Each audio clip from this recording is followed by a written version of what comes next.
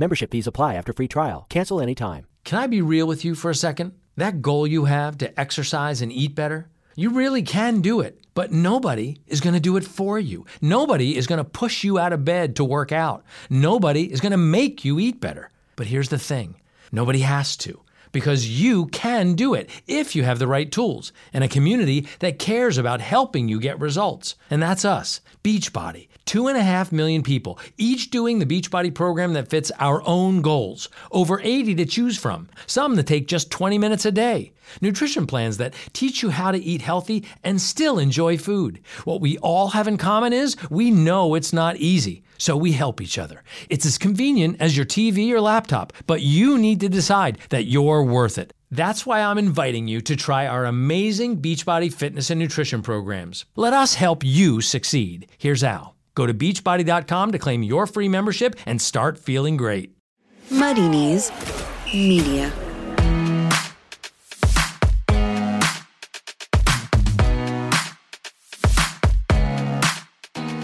Hello and welcome to Series Linked in association with Paddy Power. I'm TV journalist Emma Bullymore and I'm joined, as ever, by Mark Jeffries from The Mirror. Today we are joined by someone you'll definitely know off the telly, Adrian Chiles. He's here to discuss his new exploration of the UK coastline. And of course, me and Jeffers will be leaving you with some top telly tips for the week ahead. You're listening to Series Linked, the podcast for TV fans by TV fans. Jeffers, how you doing? I'm struggling a bit today, if I'm honest, Emma. Why is that then? Well, some of us had to work at the NTA, so I was working quite hard in like a basement. I think you were doing all the drinking for us, so, I'm struggling a little bit. How are you feeling? I was working extremely hard, talking to lots of people, watching Love Islanders get drunk. That is no easy feat. Yeah, it was a good night. I mean, the winners are a bit repetitive, it has to be said, but it was a good evening. We're going to be chatting more about the NTAs later with Amy when she comes in. But first up, our special guest this week is a household name up and down the country, TV presenting legend Adrian Chiles. Here he is discussing with us his brand new TV show, Our Coast, and much more besides. You're listening to Series Linked. Make sure you subscribe to the channel for the biggest TV interviews and to stay on top of all the best shows on the box. Click subscribe, takes 2 seconds. Our Coast is the latest iteration, new version, whatever you want to call it, of the programme Coast, which has been lapping the country for a good while now, leaving quite literally sort of no stone unturned, and it's been brilliant. I've always watched it on and off. Our Coast is slightly different in that, as well as the rocks and the beauty shots, the amazing seascapes, landscapes and the wildlife, the focus is very much more the people. So that's been the pleasure of it, and learning what we can about people who live by the coast. It's been a pretty amazing experience, actually, in a way I didn't expect it to be. Why did you fancy doing it? Of all those kind of programmes, it's the one that appealed to me most, because coming from Birmingham, the coast has always got a kind of a magic to it. So you only ever go to visit. You'd go in the summer. You always associate it with happy times. As a kid, I was awestruck at the sight of the sea. And then it feels no different now. Wherever I go, I see the sea and I just thought, wow, it's really there. I'm lucky to be here. I haven't lost my appetite for it. I mean, when I went to university, it was the first day I came to London from Birmingham, and I was surrounded with people. All my new friends were those who did happen to live by the sea all year round, some of them, be it in the northeast or in South Wales or on the south coast. And then, get to know them better and go and visit them. I think, you live here all year round? It just felt peculiar to me. I just thought, what's that all about? The coast is somewhere you go to, not where you come from. I love walking. I'll do many hours walking along the cliffside. Although making television, you don't tend to do long walks. Well, you do, but you're doing kind of shuttle walking. You're walking up and down and up and down, while I faff around with drones and cameramen scrambling up hills and God knows what else to get the right shot. But I managed to get my steps in. But you're master of that wistful look into middle distance as you're taking in the coast. I'm too cynical to do that, really. I've got that sort of 100-mile stare I can look at, but I'm only going to do it once, and if you don't get it, you don't get it. I can't do it again. But it looks like you still enjoy going out and meeting people. Yes, I do. I think that's kind of what it's all about. To get into this business in the first place, as a journalist more than anything, you've got to be curious and you've got to be interested in people and interested in asking questions. Well, there's one woman in Port Patrick we met, and she recognised me from Gower, because I often go on holiday down to the Gower Peninsula in South Wales. It's where my main love for the season came from. And she said, I've seen you down there. I said, what are you doing here? I said, I decided I just wanted to walk around Britain. And I said, so what happened? She said, well, I just went one day, left her husband there, and just carried on walking. And this was about a year down the line. And he was with her. We'd popped up to see her, but sort of off she went. But, we weren't quite geared up to make a film with her there and then. But that, to me, was a great story right there. And at one point in the opening episode, we've got you on a cruise ship. Yeah. I'm disappointed you're not in the jacuzzi doing the interview. Yeah. On that occasion, two of the sort of characters in it, we just met on the day.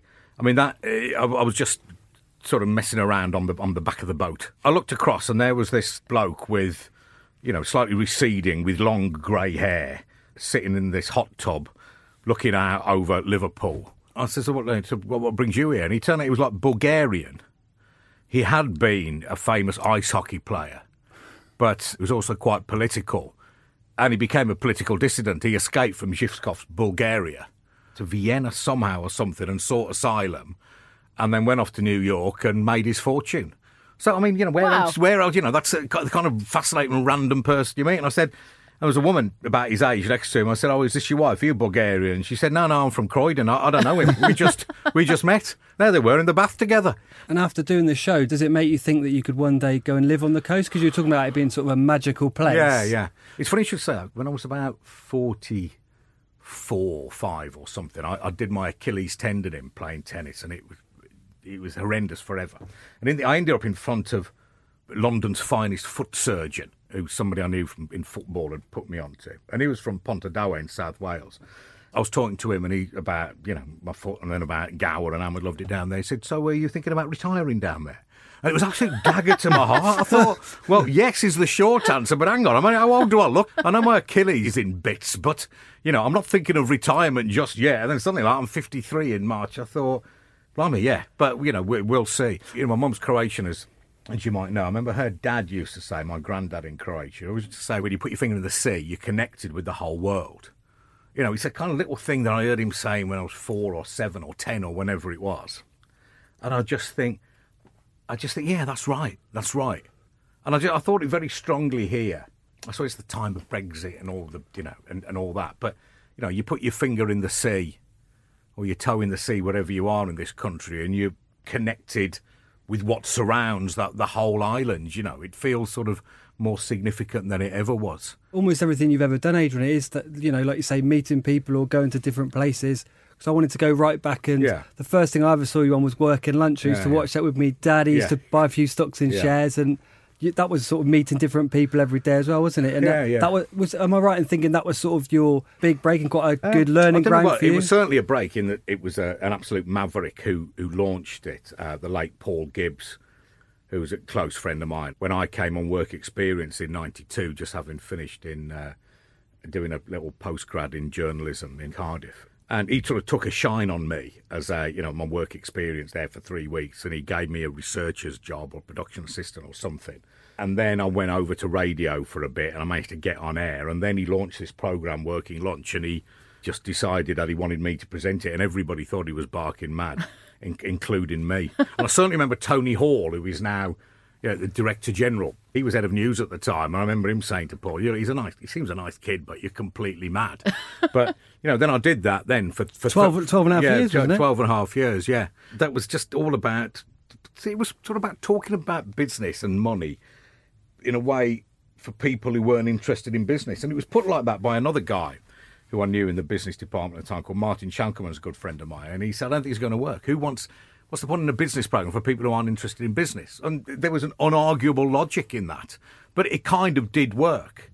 So, and later, arguably, Match of the Day 2 was sort of a football programme for people who maybe weren't that interested in football, but could be slightly entertained by it. It was less football-y, if I can put it like that. And what are your memories of those early days of the One Show, before it was this staple that it is now? It was trying something completely new. It was sort of 3 or 4 weeks in August, so expectations are low anyway. We were in a sort of a porter cabin just outside the mailbox in Birmingham, but you you kind of had that feeling you were onto something. We had a guy following the figures, almost minute by minute, this work, that doesn't work. I was torn between thinking he's a genius or he's making up complexities when there aren't any. It was a bit like analysing football. It's as simple or as complicated as you want to make it. But he seemed to know his onions, and I certainly thought he did know his onions when he started saying, hang on, we're onto something here. He could see that we were keeping the audience we had, and he had certainly done enough by the end to, justify coming back. And then, that was in August, and it didn't launch till the following July. Peter Fincham, who was then controller of BBC One, asked me to do it. I remember Peter Salmon, who'd been his predecessor, said he's got balls to do that. He said, I wasn't brave enough. I was never brave enough to do that. You're committing to 250 shows a year.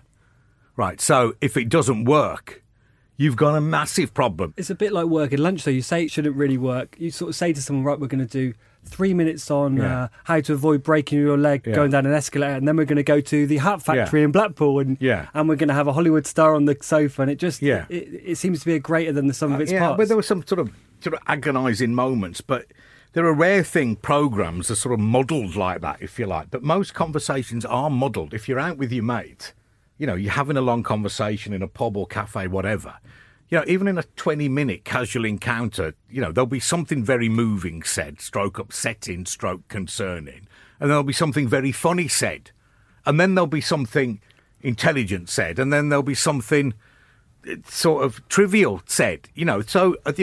Programmes very rarely mirror all that. Then you say of them, well, we don't know what it is. Well, you don't go for a conversation with somebody in a pub and go, well, what is this conversation? Are we going to be serious? Or are we going to be trivial? Are we going to be happy or sad? What are we going to be? It doesn't work like that. It required a certain sort of deftness or sort of shamelessness in just, linking from one thing to another. You just come out something about squirrels or beavers or something, and there's Michael Stipe sitting there looking, absolutely bewildered. Then it just grew and grew. Well, yeah, you must have been amazed. Even though you had faith in it initially, it became so big. Everybody wants to be part of a success. But, it wasn't working lunch that was the making of me, really. It was a break in that it got me on telly, and I was really proud of it. It was The Apprentice, actually, which was the tipping point. Because even though I was doing Match of the Day 2 then, I think I was. The You're Fired, the spin-off. The You're Fired, yeah. Yeah, because even in Match of the Day 2, that was something. But The Apprentice just sort of tipped it over. It always felt a bit, not an empty victory. I could never feel real pride in it. I think we did it really well. I think as Sally Dixon who produced it, we had a great time doing it, and we did it really well, and they were a great team. But at the end of the day, it was a spin-off from a programme which was in itself a format bought in from elsewhere. But a massive programme. Yes, but huge, I remember sort of saying to Peter Fincham, he said, "You don't feel, it feels as if I cheated a bit doing it." And he said, "Look, son, they all count." You know what I mean? And if the goal rattles around the penalty area, goes in off your knee in the cup final, it's still a goal.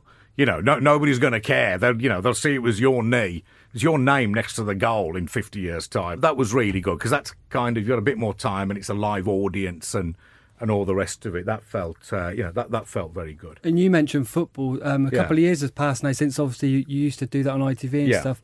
Do you look at that now as an exciting time? You got to follow England round for a long time. How do you sort of look back on your ITV? I found, the crack was fantastic. Going around all these amazing stadium, really fascinating people. The crew were brilliant. There's some brilliant people who work for ITV Sport. But then the actual broadcasting of it itself, for a Champions League night on ITV, you say hello, welcome to welcome to Barcelona. What a night in store. Bayern Munich are here. And then I go, Lee, what do you think? Roy, what do you think? Paul Scholes, what do you think? And then, thank you very much. It's time for a break. Blah, blah, blah, blah, blah. Some shots we can talk over. Look who's here, look who isn't here. Something funny, maybe. And into the 4-minute ad break. And out the back, you might have a minute talking out of vision. I'll hand you to Clive Tilsley. And then, sort of bang on time, with like 10,000 Liverpool fans singing what I am or something from high up in the stands. Then absolutely bang on the second had to come out, and there is a skill in that, though, Adrian. Well, you're making what you're saying. But no, there's a skill in it. But that becomes like process. That it's very difficult to shine. It's just too formulaic. It's like, I suppose it's formulaic necessarily. I'm not complaining, but it was about being tidy and getting in and out at the right times and getting the words out in the right order, which had never been my strong point, really. And then the harder I tried to shine and make it different, the more you can end up on getting people's nerves. And then, I suppose, the more I just played a straight bat, the less capable I felt of doing that. And I just sort of tied myself slightly in knots in the end. The tournaments were a different matter. Then that was brilliant. There's nothing like working on a tournament. And I was lucky. I did the Germany for the BBC, and then for ITV did South Africa and Brazil, and in between we had the Euros in Poland. So, I mean, that's a great joy then. The crack's fantastic, and you got a bit more time on air, and you have more fun and everything. So that I found really enjoyable. But still, at the heart of it, we come off air, and then the following morning said, we got 9 million for that last night. And the awful reality is those 9 million would have tuned in for the game. All I'm saying is I couldn't take credit for that 9 million. You get 22 million for an England game at the World Cup, but, they haven't tuned in to watch you. You can't lose sight of that. It was slightly different with the One Show when we hit 5 million, 6 million. I mean, it was a huge team effort, but, we could take some credit for that. So that feels more special. So when somebody says to me, I love your radio programme, I just want to hug them because I feel as if I've earned that. If somebody goes, match of the day, yeah. I mean, that's nice. But I haven't done it for like 12 years now or something. You must have been very satisfied with the reaction to your documentary about alcohol by that token then. Yeah. I mean, that was sort of beyond my wildest dreams, really. I mean, it was on a hunch. It was literally just a hunch. And it was basically, the idea was that if you're a drinker, just because you're not drinking Pernod in the morning and not staying up half the night and waking up with sick down yourself or something, doesn't mean you're not alcohol dependent in some way. It doesn't mean you haven't got a problem. It definitely doesn't mean you're not harming your health. It turned out we were onto something then, and just so many people come up to me and said, that man, it really made me think you really helped me. I've got to tell you, just as many come up to me pissed in pubs, go, programme's great. I love that programme. Well, good on you. You might slightly have missed the point, but, I think it made people think a little bit. You definitely said at the time that it made you look at your own lifestyle. That was a couple of years ago now, so has it had a bit of a long-term effect on you? Yeah, I've definitely drunk less. I've definitely drunk much less, but that just came down to counting it. I resisted counting what I was drinking for a long time. I vaguely knew I should do, and literally the first time I ever counted what I was drinking was the first day of filming, where West Brom had played. We were playing Liverpool, and it was a lunchtime kickoff at home, and we were filming it till 10:30 in the morning in the pub, which in my normal routine, but not unknown. I had 4 pints of Guinness, which isn't unknown either. I mean, that's on the high side of what I drink before a game, but nevertheless. And then I didn't drink at all that afternoon. Then I came back to London. It was my mate's 40th birthday, so I had some champagne or something when I got in there. Then I had a beer. Then I had probably the best part of a bottle of wine, then another beer somewhere else. And I totted them all up in the morning. It was something like 38 units. And it didn't even feel a big drinking day to me. I certainly wasn't drunk at any point. I thought, hang on a bit, this is dodgy. So, the advice I give anybody, the absolute starting point is to count what you are drinking. And it's very easy to count, actually. It doesn't have to be bang on, but so you still count every week now, do you? I count every day, yeah. Right. I count every day. It's like my conscience bleeps up at 11 o'clock every morning on the Drink Less app and says, what did you drink last night? And it sort of slightly keeps you honest. And finally, we always ask our guests what they like to watch on telly. What kind of things would you sit and binge? Well, I mean, I like sort of the obvious stuff like Peaky Blinders and all that. I really enjoyed Succession. Derry Girls I just came across. I just think's brilliant. I just love straight down the middle documentaries, the like of which we don't seem to make anymore. Doesn't need a presenter in it. A story told from the beginning and finishes at the end. So, I mean, the best example of that is Ken Burns. His series of 10 programmes on Vietnam. Just brilliant. And it's just talking heads, great archive, unbelievable archive, recordings of conversation between Nixon and whoever in the White House, and then, the pictures of these soldiers and stuff in Vietnam, and all that. And there's no dicking around. It starts at the beginning and finishes at the end with all the context you want. I sat down with my 16-year-old daughter last year and I showed her the first one. And then I think I went out somewhere and I came back and she was on the fourth one, So if you can hold the attention of a 16-year-old with a straight down the line documentary, without turning it to some Jeopardy, I'm going to find out about the Vietnam War, and I'm going to do it by skateboarding the length of Vietnam or something. You don't have to make it sort of too complicated. Well, slight bugbears. Well, I think it's interesting to think about it. If we worked in factual television or documentary, everything has got to be made very clear, very signposting all the time. Now, I get that, right? I don't want to be a clever dick and lose anybody. I want to tell the story. But, all the time we've got to remind the audience what we're doing here, a bit like, you do on commercial television, say, after the break, and then when it comes back after the break, you go before the break. Yeah. But you kind of get that anyway sometimes, even when there's no adverts, you signpost all the way through. Now, it's fine. If it's not done too much, I get it. However, this comes in an era when drama on the television is of absolutely Byzantine complexity. I mean, you're sitting as a family watching it. You've got every 15 minutes, you've got to stop it and have and convene a family meeting to find out hang on, what's going on now? So how come on one level with fiction, we trust the audience to be clever enough to work it out, to really engage their minds and figure things out. But on factual television, we've just got to work so hard to, spoon feed them to some extent. I don't know, which audience is it? I like to think it's the one that can take a bit of complexity. Thanks to Adrian there. Our Coast starts on BBC Two on Friday the 7th of February at 8:30. And of course, it'll all be up on the iPlayer afterwards. Right, time now to welcome back Amy Jones from Paddy Power, who is here with the latest odds to help us try and predict the future of the telly. Hiya, Amy. Hello, how are we? Oh, we're good. Yeah, we're good, thanks. So what have you got for us today? So this week we've got NTAs. Obviously, I think they're becoming the world's most predictable awards. Yes, and there's one award in particular which is astonishingly predictable. I'm sure you can guess. Ant and Dec's award, basically, isn't it? Yeah. You might as well just put their name on it at this stage. So we've priced up the chances of them winning it again next year, which would be their 20th consecutive Best Presenter year, and that is odds on 1 to 25. So basically, like about 100% chance. Any sort of more outside chances on the NTAs? So on the Ant and Dec thing, for them to win the award 25 years in a row is only 6 to 1, which is like nuts. That's kind of like unheard of. When you'd have to wait 5-6 years, obviously, to get your money back. Yeah, I mean, it's just bizarre just to even think that 25 years, 6 to 1, 30 years is 10 to 1. That's not even that much, considering 30 years of the same award, of the same two people doing the same two jokes. A good idea for next year might be for them to host the awards. I mean, I think David Walliams did an okay job, but the ratings are already in. It was 3.8. It was down quite a lot on last year. I felt, as well as having lots of the same winners, the sort of show itself was a little bit lackluster, or could just do with some more excitement, or something different. And so I think it might be worth them hosting. I don't know what price would that be for them to host it next year. Yeah, so it's pretty short price, and obviously David Walliams, like you say, got panned a little bit for last night. So it's 6 to 1 that they host next year. Quite decent, isn't it? That's a pretty good chance. I'd take a 6 to 1 bet at that. So if David Walliams doesn't come back and Ant and Dec don't want to do it, any ideas who might? Yeah, so David Walliams, we've got him as massively odds on not to come back after that. He's 1 to 6 on.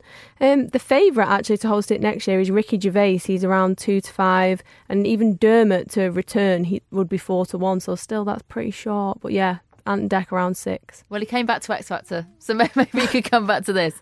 And everyone was very excited to see the cast of Gavin and Stacey there. Any Gavin and Stacey related odds for us? Yes, obviously the big talk with Gavin and Stacey will be whether or not they'll do another Christmas special, whether or not they'll come back for a full series. So based off the odds, we don't think that by the end of this year there'll be another full series. That's 33 to 1, so pretty much looking at those odds, not a chance. And even by the end of next year, that's 40 to 1. But a lot shorter now, 16 to 1 is that there's another Christmas special. At any time ever? No, this year. Okay. And yeah, what about in general? Oh, I'd say that'd be even shorter. I think I'd give 2 to 1 for that, because I think after the success of last year and it went down so well, I think they'd want to come back for more personally, but I think 16 to 1 might be worth a bet. Well, we had Ruth Jones backstage at the NTAs after they picked up their award, and the main question was just, is there going to be another one? Is there going to be another one? It was sort of the only question. All the cast there was saying, yeah, we'd love to do another one. There has to be one because it got 18.5 million viewers and that kind of thing. But Ruth was a little bit cagey. She was saying they need a bit of time. I think the difficulty is obviously James Corden's in America. He doesn't have a great deal of spare time as it is. So I think, 16 to 1 for a Christmas special is an okay bet, but I think much more likely that we'll probably get a Christmas special sort of in 2 years. That would be my bet, I think. Join Ruby Walsh, Paddy Power, Tom Nugent, and a whole host of great guests each week on Paddy Power's new racing podcast, From the Horse's Mouth. Tune in for analysis, interviews, and a bit of crack. Ruby is the expert, Tom holds it together, and Paddy, well, Paddy's funding the whole thing, so he insisted that he gets to be involved. The first episode is available to download now.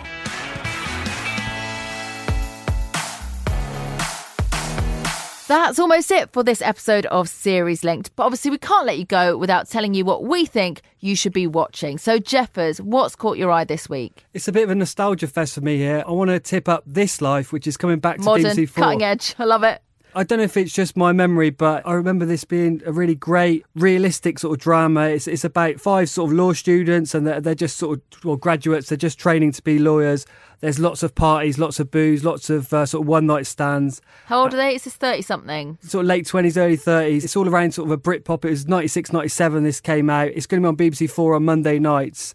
And it just felt really sort of exciting at the time. I'm interested to see how it looks now. A couple of people mentioned this was going to be on Twitter, and it blew up with people like me who are about 40, like really excited to watch it again. But it also made big stars of like Andrew Lincoln, Jack Davenport. So yeah, it's got a really good pedigree. So I think that's going to be worth watching. And what's your tip this week, Emma? Well, I will be watching that because I love Jack Davenport and I was slightly too late for it, so I'm looking forward to that. For me, though, it's all about The Stranger. This is a huge new Netflix series that dropped today. Massive star power. Richard Armitage is leading it up. Dervla Kerwin, Jennifer Saunders. Everywhere you look, there's famous people in it. And it's really pacey. This is Harlan Coben. You might know his novels, but you might also know Safe, that was on Netflix, which was another brilliant, engaging drama.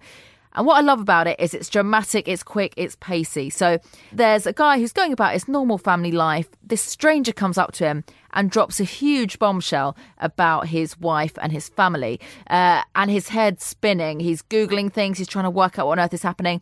But instead of having to wait till episode 8 for him to confront his wife, he does it in episode 1. So there's no sort of hanging around. Lots goes on. And I can't wait to see where it goes. I've only seen episode 1, but I loved it. Well, I think it's a good tip. I've watched a couple of episodes. I found the first episode a little bit too crazy for my probably slow brain to get my head around, but I watched the second one and then it all becomes a bit clearer. There is, like you say, it's really fast. There's a lot happening. I think a lot of people who enjoy the sort of streaming style drama where there is a lot happening, they're going to love it. Brilliant. Okay, a couple to watch there then, Jeffers. All we've got time for here on the podcast this week. This has been Series Linked in association with Paddy Power. If you've enjoyed it, then go on, do us a favour, leave us a 5-star rating if you would. And if you give us a review, we would love you even more, if that was even possible. Make sure you've subscribed as well, and then you can catch the next episode when it drops next Thursday morning. For now, though, bye-bye. See you next week.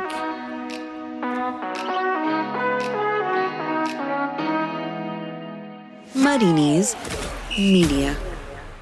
Membership fees apply after free trial. Cancel anytime. Can I be real with you for a second? That goal you have to exercise and eat better, you really can do it, but nobody is going to do it for you. Nobody is going to push you out of bed to work out. Nobody is going to make you eat better. But here's the thing. Nobody has to, because you can do it if you have the right tools and a community that cares about helping you get results. And that's us, Beachbody. 2.5 million people, each doing the Beachbody program that fits our own goals. Over 80 to choose from, some that take just 20 minutes a day. Nutrition plans that teach you how to eat healthy and still enjoy food. What we all have in common is we know it's not easy, so we help each other. It's as convenient as your TV or laptop, but you need to decide that you're worth it. That's why I'm inviting you to try our amazing Beachbody fitness and nutrition programs. Let us help you succeed. Here's how. Go to beachbody.com to claim your free membership and start feeling great.